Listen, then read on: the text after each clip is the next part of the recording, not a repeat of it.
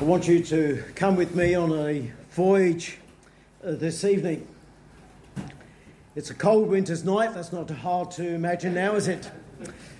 What you might need a little bit of imagination for, you're huddled in front of a coal fire, mesmerised by the flames as they flicker up into the flue.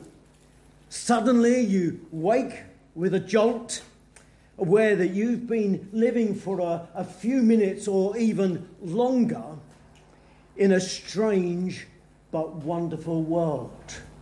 You've been dreaming. The word dreamer usually implies someone who gets nothing done, or someone who is forever walking with their head in the clouds. And yet, in a very real sense, where would we be today without dreamers? It's been said of Richard Branson that if he got anything right in his business life, it's that he's never grown up. He spends half his time dreaming. So this evening, I want us to dream. I do put in a little warning here. That doesn't mean you are to now go to sleep. Stay with me and dream. Probably what's better to say is to catch hold of a dream. Someone has said there are two types of people, those who are dream catchers and those who are dream killers. The dream catcher, when they see a mountain in the way, don't say we must turn back. They say, how can we get over it, around it, or get rid of it? It used to be almost a mantra of Hayes Gray's years back, who used to face many mountains. The dream killer says, that's the biggest mountain I've ever seen. I bet people have died trying to get over that thing. Probably some this very evening. I'm reminded of these words from Matthew chapter 17 and verse 20, where Jesus replied to his disciples, "Truly I tell you, if you have faith as small as a mustard seed, you can say to this mountain, move from here to there, and it will move. Nothing will be impossible for you." A dream catcher. Our text this evening should motivate us all, I hope, to dream. To dream for Christ, for our churches, for ourselves, and to give God all the glory. So can you catch hold of this vision that Paul has of God's empowerment? When Helen Keller was 19 years old, she contracted an illness that left her blind, deaf and dumb. When she was 6 years old, Helen began learning to speak. Actually, when she was 19 months old, I said not 19 years. When she was 6 years old, Helen began learning to speak by pressing her fingers on her tutor's larynx to hear the vibrations. She learned to read and write in Braille and eventually graduated from Radcliffe College, Cambridge, Massachusetts. She founded the Helen Keller Home for Blind Children and toured the world lecturing. She was once asked, "Can you think of anything worse than being blind?" And she said, yes, to be able to see and to have no vision. To be able to see and to have no vision. So let's look at this vision before us this evening. From verse 20, "Now to him who is able to do exceedingly abundantly, above all that we ask or think, according to the power that works in us, to him be glory in the church by Christ Jesus, to all generations, forever and ever. Amen." now. Paul's prayers for the Ephesians are not something that fade and flee. Here is the reason for the certainty of what follows. Here is also a reason for immediacy. And when we look back at the previous part of this letter, we see many reasons for the now. In verse 6 of this same chapter, we see the great mystery of God, which included Gentiles in his church. In verse 10, we see that the church is God's tool to make known his wisdom. In verse 16, we see God's power is given to his people. In verse 17, we see that God in Christ lives in his people. Verse 18, it just goes on, doesn't it? We can know the fullness of his love. And then in verse 19, we can be filled to the fullness of God. No wonder Paul begins this doxology effectively by using the word now. He's built up this crescendo and he wants to catch hold of it and make sure that his readers don't lose the wonder of all these great truths that he has been expressing. Now, to him. Here is the resource to make dreams come true. In verse 14, the Father. In verse 16, the Holy Spirit. Also in verse 16, we have his personal bank vault.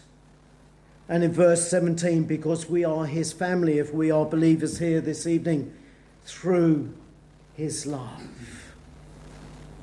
This confidence is in him alone. Nothing else, no one else. Not in Christmas, not in the New Year, not in any of our plans and thoughts for what might lie ahead in 23.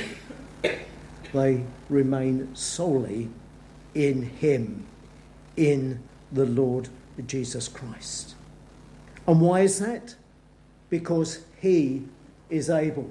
Now to him who is able. Here is the sovereign, almighty, creator power behind the resource. Here is omnipotent, all-powerful, omniscient, all-knowing, and omnipresent, always with us, God. It's that power that Paul has spoken about earlier in this letter to the Ephesian church. In Ephesians 1, verses 18 to 21. I pray that the eyes of your heart may be enlightened in order that you may know the hope to which he has called you, the riches of the glorious inheritance in his holy people, and his incomparably great power for us who believe. That power is the same as the mighty strength he exerted when he raised Christ from the dead and seated him at his right hand in the heavenly realms, far above all rule and authority and power and dominion, and every name that is invoked, not only in this present age, but also in the age to come. This power that lies behind his ability to match his words with actions is a power that in his grace and mercy he's displayed already through raising his own Son from the dead. So what is he able to do? Well, precisely that, to do. This is not some vain hope, but a certain reality. This same power is already at work within us, and we can have more. Paul twice prays that the Ephesians might have more.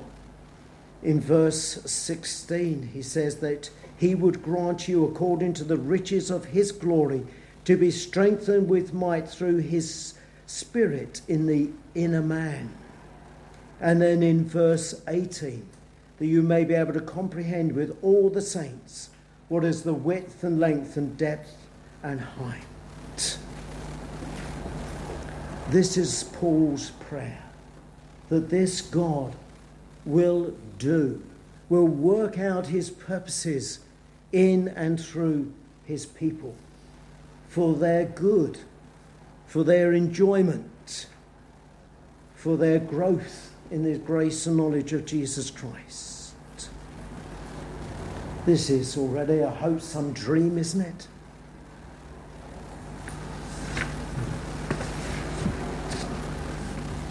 But it gets better. Immeasurably more. You see, this is again why we can dream, and we should dream. How big is our God? What great things can he do? Can he blow us to the ends of the world? Yes, he can. Because we'll never exhaust what he is able to do in and through us and for us. So how long is your piece of string this evening? For the Ephesians, it was knowing Christ living in them to the full in verse 17.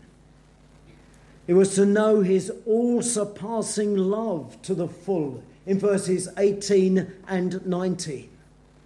That they might become like him to the full, verse 19. Can I suggest that is such a dream, isn't it? To be, as it were, almost like Christ. To know him almost as he is known by his Father. That is some dream, some vision. Now to him who is able to do exceedingly abundantly above all we ask or think. I wonder how you're going to pray on Thursday evening, your prayer meeting. I don't often do this, I don't charge a fee for it, but Mike, you might want to sort of say, right, we're going to have 5 minutes quiet, and I just want everyone here tonight just to let their minds go as we come before Almighty God. What is he able to do for us through our prayers to him this evening? I do honestly believe that sometimes we're content with scratching around at the bottom of a barrel rather than seeking to rise to the top and really see him and enjoy him for all he is and promises to do for us. What a dream. Philippians 4 verse 19 says, and my God will meet all your needs according to the riches of his glory in Christ Jesus. And my God will meet all your needs according to the riches of his glory in Christ Jesus. So we need to catch hold of this dream, this vision. But we're not just to dream. We do need to plant a seed. How did the McDonald's story start? Well, the official account is that it began with a man called Ray Kroc standing outside a hamburger stall in Fresno, California, and dreaming that one day he could sell this product all over the USA. But that's not true. You don't get franchises out of dreams. Otherwise, we wouldn't be able to move for them. No, it started when Ray Kroc made a phone call. He actually picked up a telephone and asked how much it would cost to purchase some rolls and beef. It started when he began. when he took hold of a dream and put it into practice. A Chinese proverb says, even a journey of 1,000 miles begins with a single step. If you want to see a vision grow, I think that there are three conditions. First, you have to have the seed, you have to have the vision. Then you need to actually plant it, to take hold of it. And third, it helps if you remember to water it occasionally. So we do need to dream, to think back big. We do then need to ask. We're reminded of these words in John chapter 14, where Jesus says, very truly I tell you, whoever believes in me will do the works I have been doing. And they will do even greater things than these, because I'm going to the Father. And I will do whatever you ask in my name, so that the Father may be glorified in the Son. You may ask me for anything in my name, and I will do it.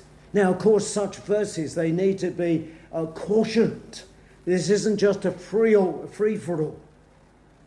But in Christ, believing in him, seeking his purposes and glory, surely it does encourage us to spread our thinking wide, our beliefs wide, and to take hold of our Almighty God and plead with him to do that which is exceedingly abundant above all that we might ask or even think.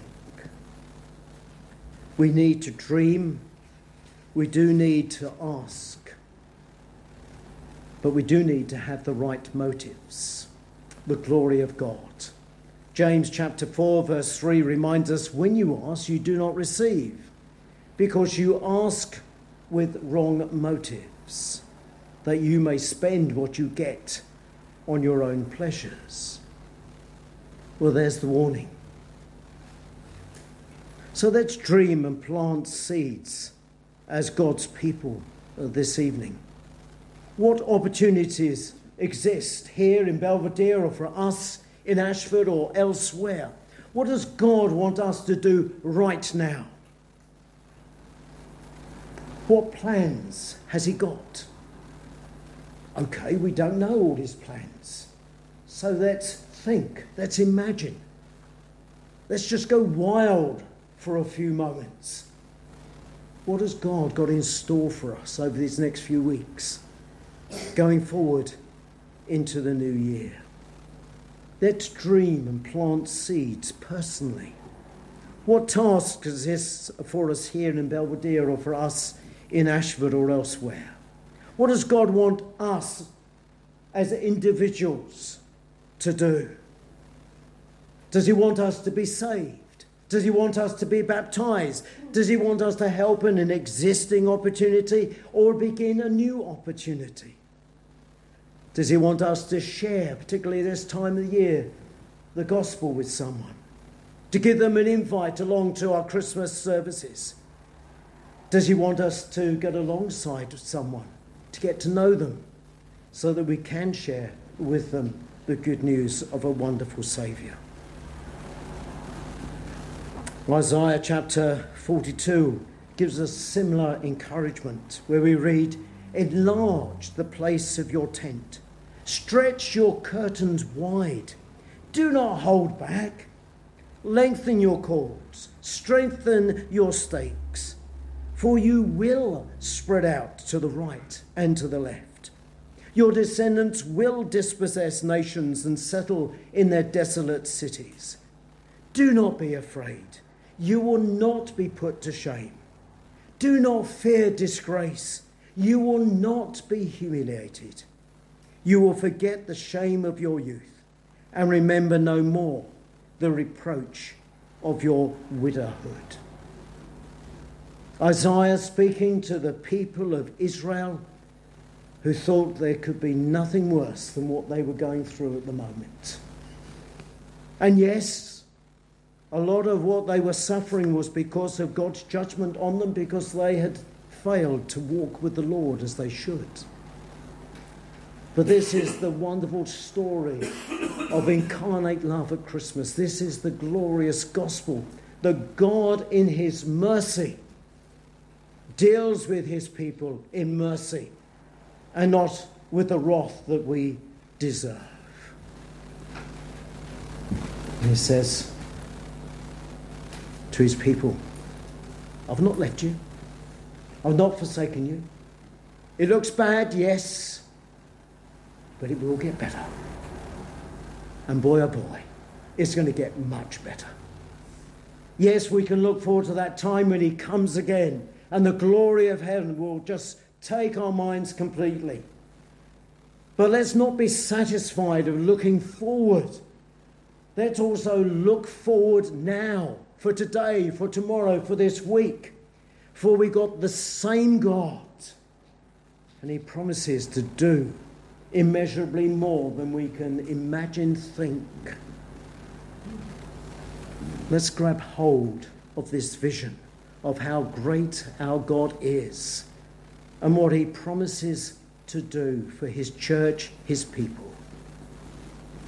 But let's never forget to give him all the glory.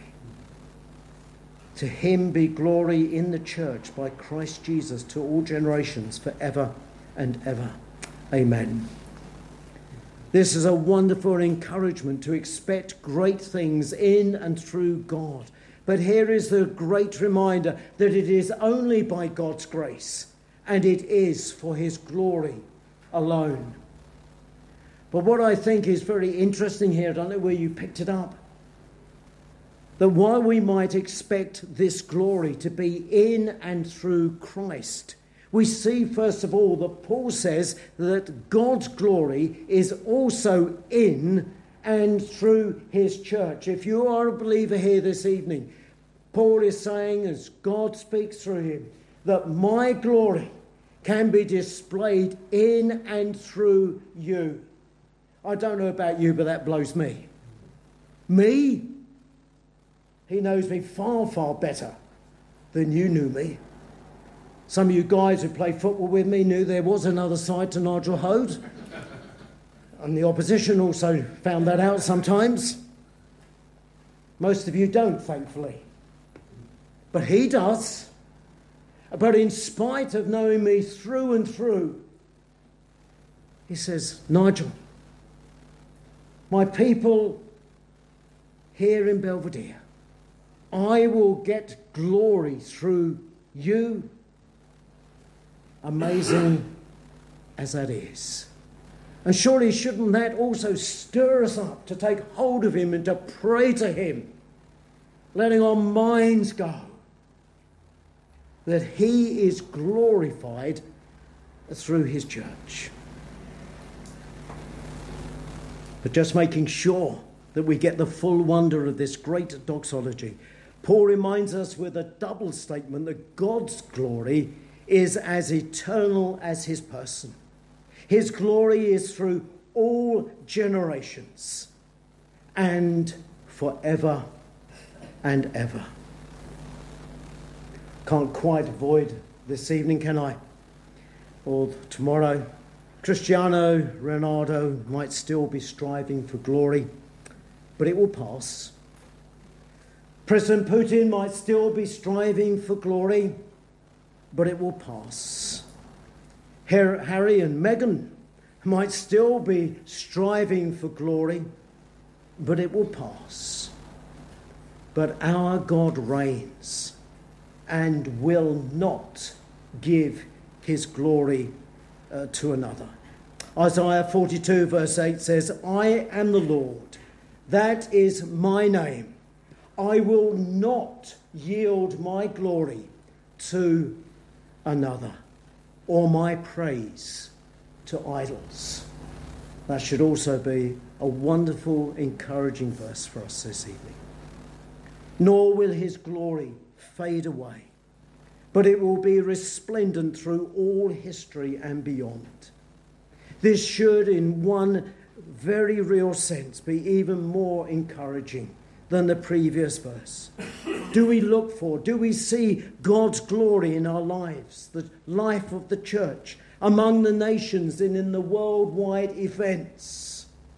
We should, because it's there and is for our encouragement too.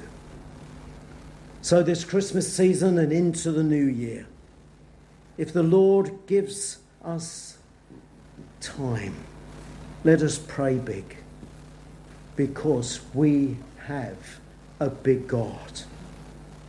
Now to him who is able to do exceedingly abundantly above all that we ask or think, according to the power that works in us, to him be glory in the church by Christ Jesus to all generations, forever and ever. And God's people said, Amen. Amen.